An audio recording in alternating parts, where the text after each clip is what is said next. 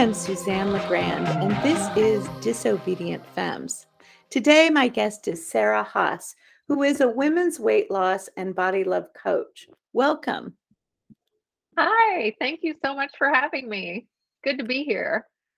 There is so much contradictory information about weight loss and really contradictory messages that women are given with respect to their bodies and also with respect to food. On one hand, we're told that we should be healthy and that we should show love to our friends and family by cooking for them and feeding them.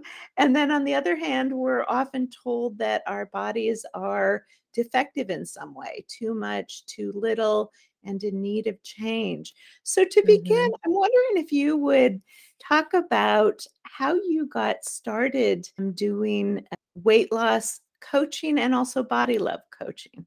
Yes. So I was a graphic designer in my previous life.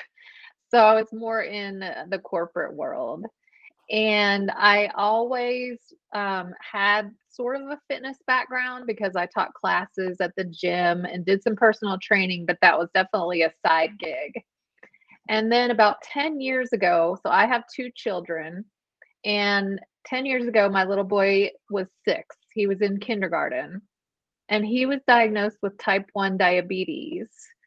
So, and that just came out of nowhere. We didn't have family. I didn't even know what it was. We had no family history. I was very unaware. And it was a shock, to say the least, and so upsetting. And when people hear diabetes, they often confuse type 1 and type 2, which are very different, because type 1, it cannot be brought on by your lifestyle. They don't know what causes it. It's called juvenile diabetes because it usually comes on in childhood, and it can't be cured. So you can't just get healthy and make it go away. Like type 2, often you can reverse it or at least make it better. But with type 1, you can't. But it's okay because it's manageable. You take insulin, and you also do have to lead a healthy lifestyle, because if you don't, the repercussions will be the same for type 1 as type 2. So if he doesn't take care of his body, he will be prone to heart disease, kidney disease, neuropathy, blindness, all those things, just like type 2 diabetes can lead to. So I sort of just threw myself in to all things nutrition, health, wellness. I went to conferences. I did all kinds of, books and studies and videos. And I went to training, like diabetes training through the hospital. I did everything I could. And it really made a difference in our lives as a family, because I was like, well, we have to all get on board with this. We're not going to just force it on a 6-year-old when the rest of us aren't doing it. So we built a healthy lifestyle. And in the process, we all felt better. We all had more energy. We all had a more positive attitude. It created better moods and more joy, and it enriched our relationships because we felt better when we were together. We weren't tired and grouchy and those kinds of things. What kinds of changes did you institute that led to that? Well, I was already doing regular exercise because I had, that as my job, side job.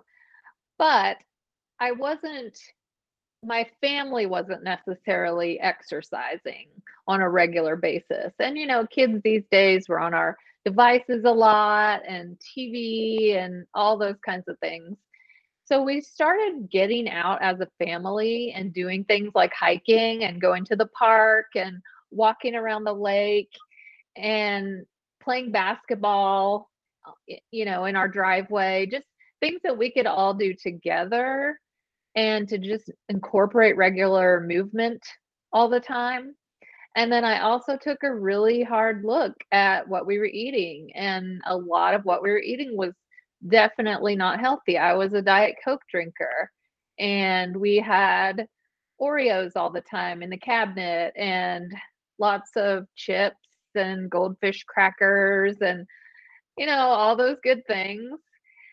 But I realized that we were doing way too much of that. And with the diabetes, it's all about counting your carbohydrates, because you have to know exactly how many carbohydrates you're eating, because you have to give yourself insulin with every carb that you eat.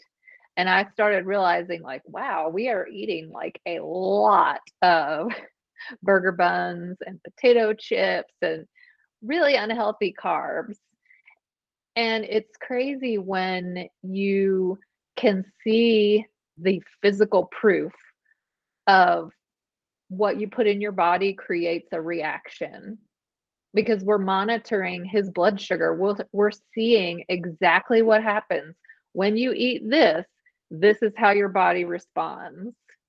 And it was just so eye-opening, because you don't really think of it that way, or at least I didn't. It was more like, take it in and then it flows through and goes out, and that's that. But there's a whole reaction inside your body that takes place when you eat something, and depending on what that food is.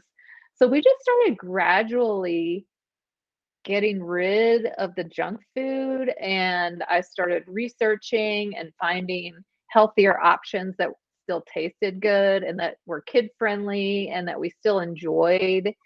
And I started cooking more, and we started eating a lot more vegetables, which was key, and drinking more water instead of other junky drinks. And we just sort of gradually added in what we needed and phased out what we didn't. Now, obviously, we all still have some indulgences. I like my glass of wine on the weekend. We order pizza sometimes. My son is 16, so he's not going to refrain from junk food altogether. But we incorporated more of a moderate lifestyle, because I always tell people, and when I talk to my clients about it, they want to have cheat days and splurges and everything. And I'm like, yes, we should, because it's not what you eat once in a while that makes a difference. It's what you're eating day after day after day that adds up. We get so many contradictory messages about what we should eat, Mm-hmm. and also about how to be healthier. And it's Mm-hmm. interesting that a lot of this information has come about at the same time that people report, and I think it's true, that as a culture we tend to be fatter than we Yeah. used to be 20, Mm-hmm. 30, 50 years ago. So how do you help people to navigate through just so much information, and also to not be overwhelmed by the amount of possible things one could do or could change to be healthier? Right. Yeah, it is complicated, and there's all those diets out there. There's keto and intermittent fasting and low fat and low carb, and it's so overwhelming. And the problem with a lot of those is it's so strict and overwhelming, and there's so many big changes you have to make all at once, that people try it and they see success, but then it is not sustainable, and they end up right back where they started. You white knuckle it for a little while, but you're hungry, or you're deprived of foods that you like, or it's like taking all of your day to count points or count calories or whatever the diet is. And you just get to a point where you're like, this is too much. This is no fun. I can't live like this. So my motto is, if it's not enjoyable, it's not sustainable. And I tell people, never start any kind of wellness program if you hate it. Like, don't go to some kind of fitness class and kill yourself if you're miserable the whole time because you're not going to keep going. You have to find a way that it's enjoyable.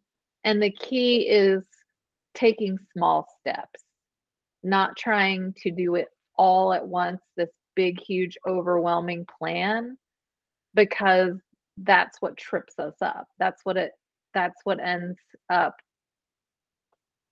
self-sabotaging and going all the way back to zero. And so just we know a lot of the healthy things. Like we know we should drink water. We know we should walk. We know we should eat more vegetables. And so just picking one and focusing on it and doing that for a while. And then when that becomes a regular habit, you pick another thing and you start working on that. It doesn't have to be complicated. There's no special food combinations. There's no only eat this food group and don't eat that food group and eat a ton of this and hardly any of that. It doesn't make sense. It's not logical. It's not well balanced.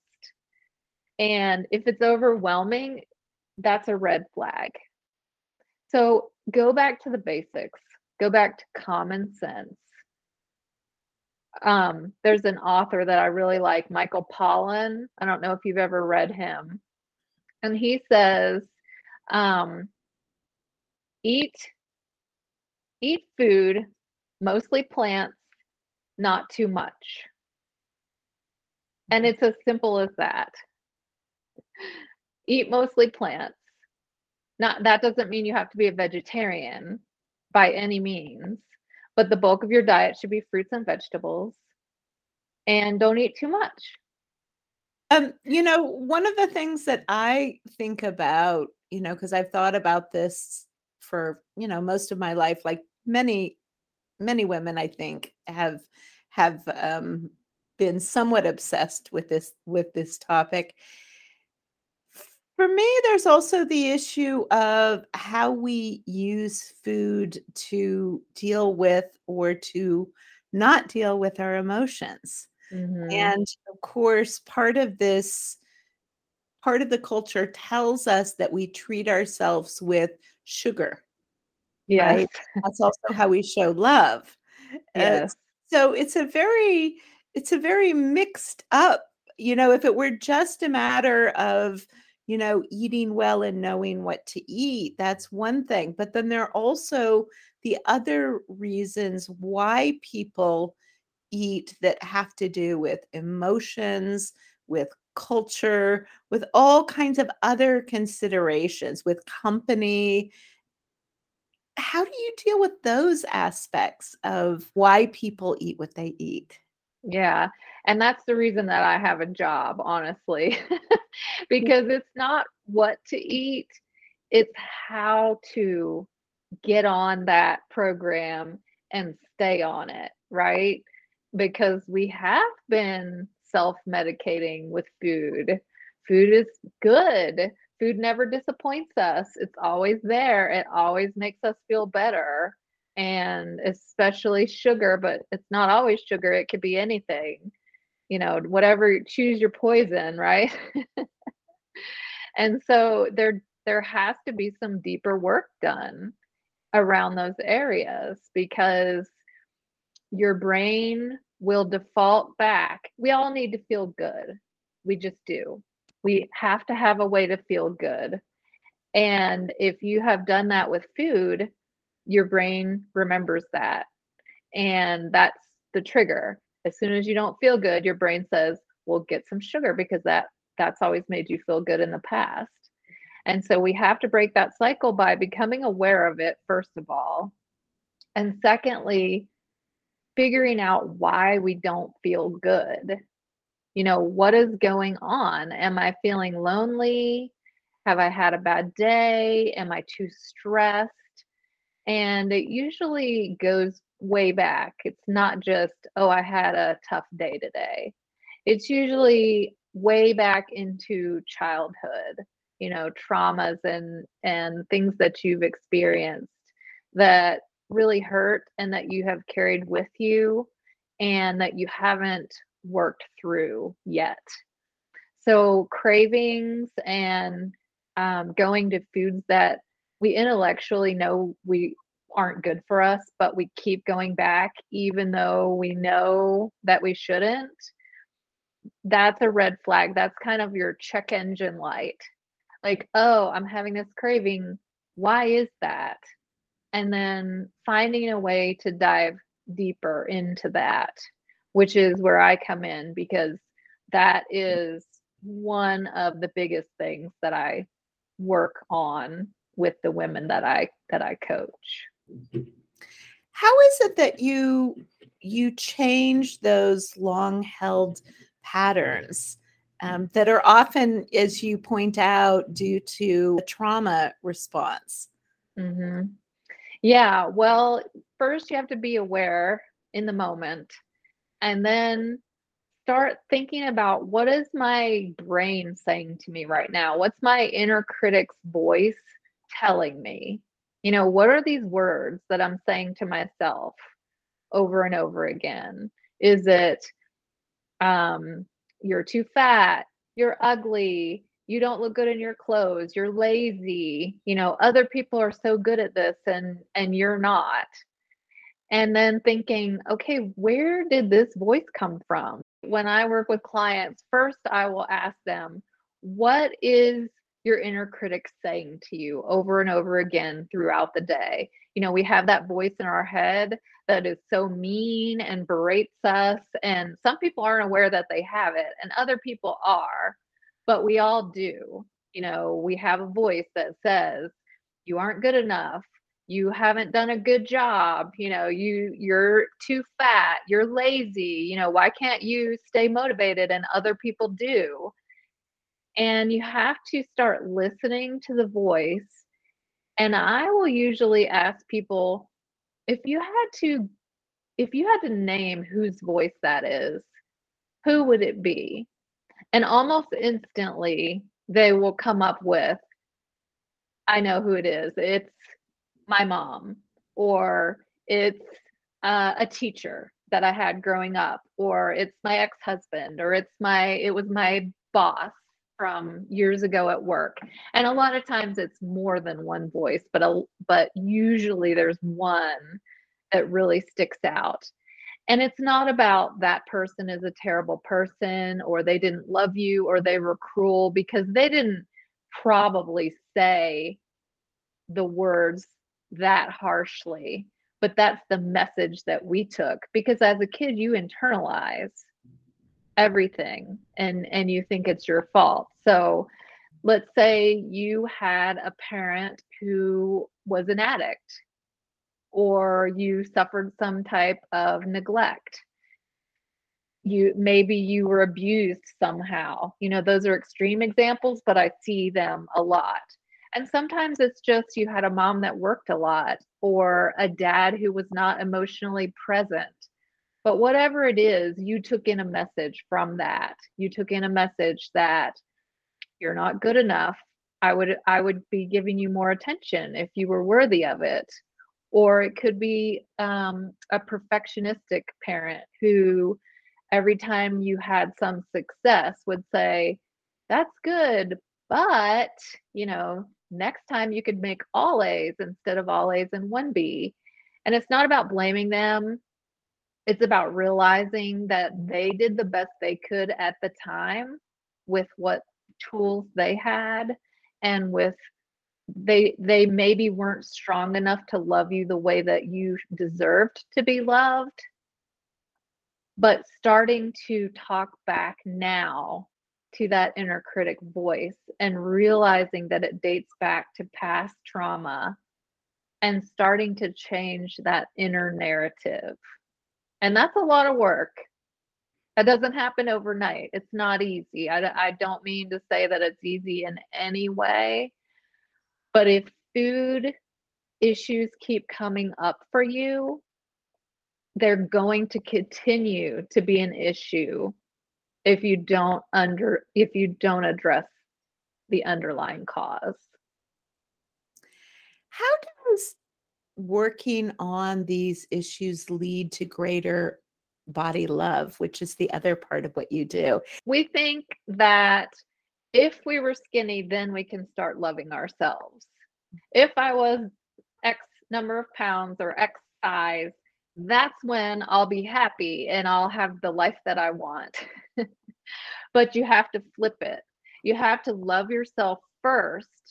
And that's what creates you giving yourself the self care and knowing that you're worth giving yourself that time to spend on your own physical and mental wellness. And so you have to start where you are and start realizing that you are worth it. You are worthy. You do deserve this. And you're perfect exactly as you are, because we all deal with our issues in different ways. Everybody deals with their traumas somehow. And just because your way of dealing with it is eating doesn't mean you're less than someone else who punishes themselves with over exercising. It's just unfortunate that our society views it that way. So if you're carrying extra weight many times, I see it over and over again, you feel like a failure at life. But really, you were born perfect. Everything that has happened to you or that you have done is superficial. And no matter what your body looks like, you're perfect. That's just a superficial thing. And unfortunately, when you carry extra weight, you're wearing your heart on your sleeve because you got that way because of the inner struggles that you're dealing with. Some people deal with it by hoarding, and they can just hide it and shut their door and not let anyone come over.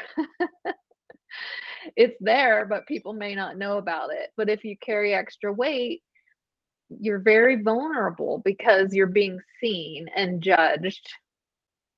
And it's kind of an irony, right? That carrying extra weight makes you both more visible and more invisible, given the cultural ideas we have about what people should look like and who we value.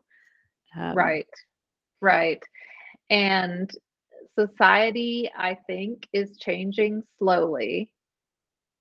Things are getting better as far as that, as far as not being taken seriously. And, you know, a lot of the issues are the media, the images that we see on Instagram and on magazines and, you know, with fashion. And thankfully, the way that people look is starting to change, that we see. You know, when you go to a store now, they have plus size mannequins, and they never use, and commercials, they have women of all different shapes and sizes. And so I think it's getting a little bit better, but we still have a long way to go. And I would also say that part of that is an internal mindset. I'm not denying that it exists, it does. But many people feel that they don't get taken seriously because of their looks. And sometimes it's the thin, attractive people because people think, well, she can't be smart. She's, you know, she's just a pretty face. So really, as women, we like to put ourselves between a rock and a hard place. So no matter where you are, you don't feel good. Some people would say, well, you know, isn't working to become more socially acceptable also kind of endorsing the values that put us at odds with each other? Mm-hmm. Yeah, so my program has nothing to do with getting to a certain size or being more socially acceptable. Body love isn't about other people's perception of you. It's about internally feeling strong, feeling healthy, having energy, and feeling powerful out in the world, no matter your size, and feeling good about yourself and feeling confident when you walk out the door. Because I think that if women were not so preoccupied with other people's impression about how they look, we could accomplish so much more.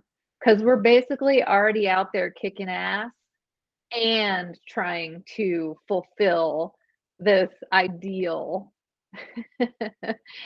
So if we had the freedom not to be weighed down by that, I mean, we'd be unstoppable. If people want to find out more about your work, where can they go? Well, I have a website, sarahhaaswellness.com. And I also have a free weight loss jumpstart class, which really dives into a lot of the issues, the mindset and confidence issues and body love that we've talked about. And I think you are going to include a link for those who might want to sign up for that course. It's completely free and it's a mini course, so it doesn't take a whole lot of time, but it has a huge impact. And you can also get that course on my website. Thank you so much today for being a guest on Disobedient Femmes.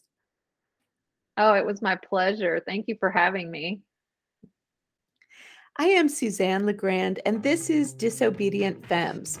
For more interviews with women artists, activists, and entrepreneurs who are changing the world, subscribe in the link below. And thanks for listening.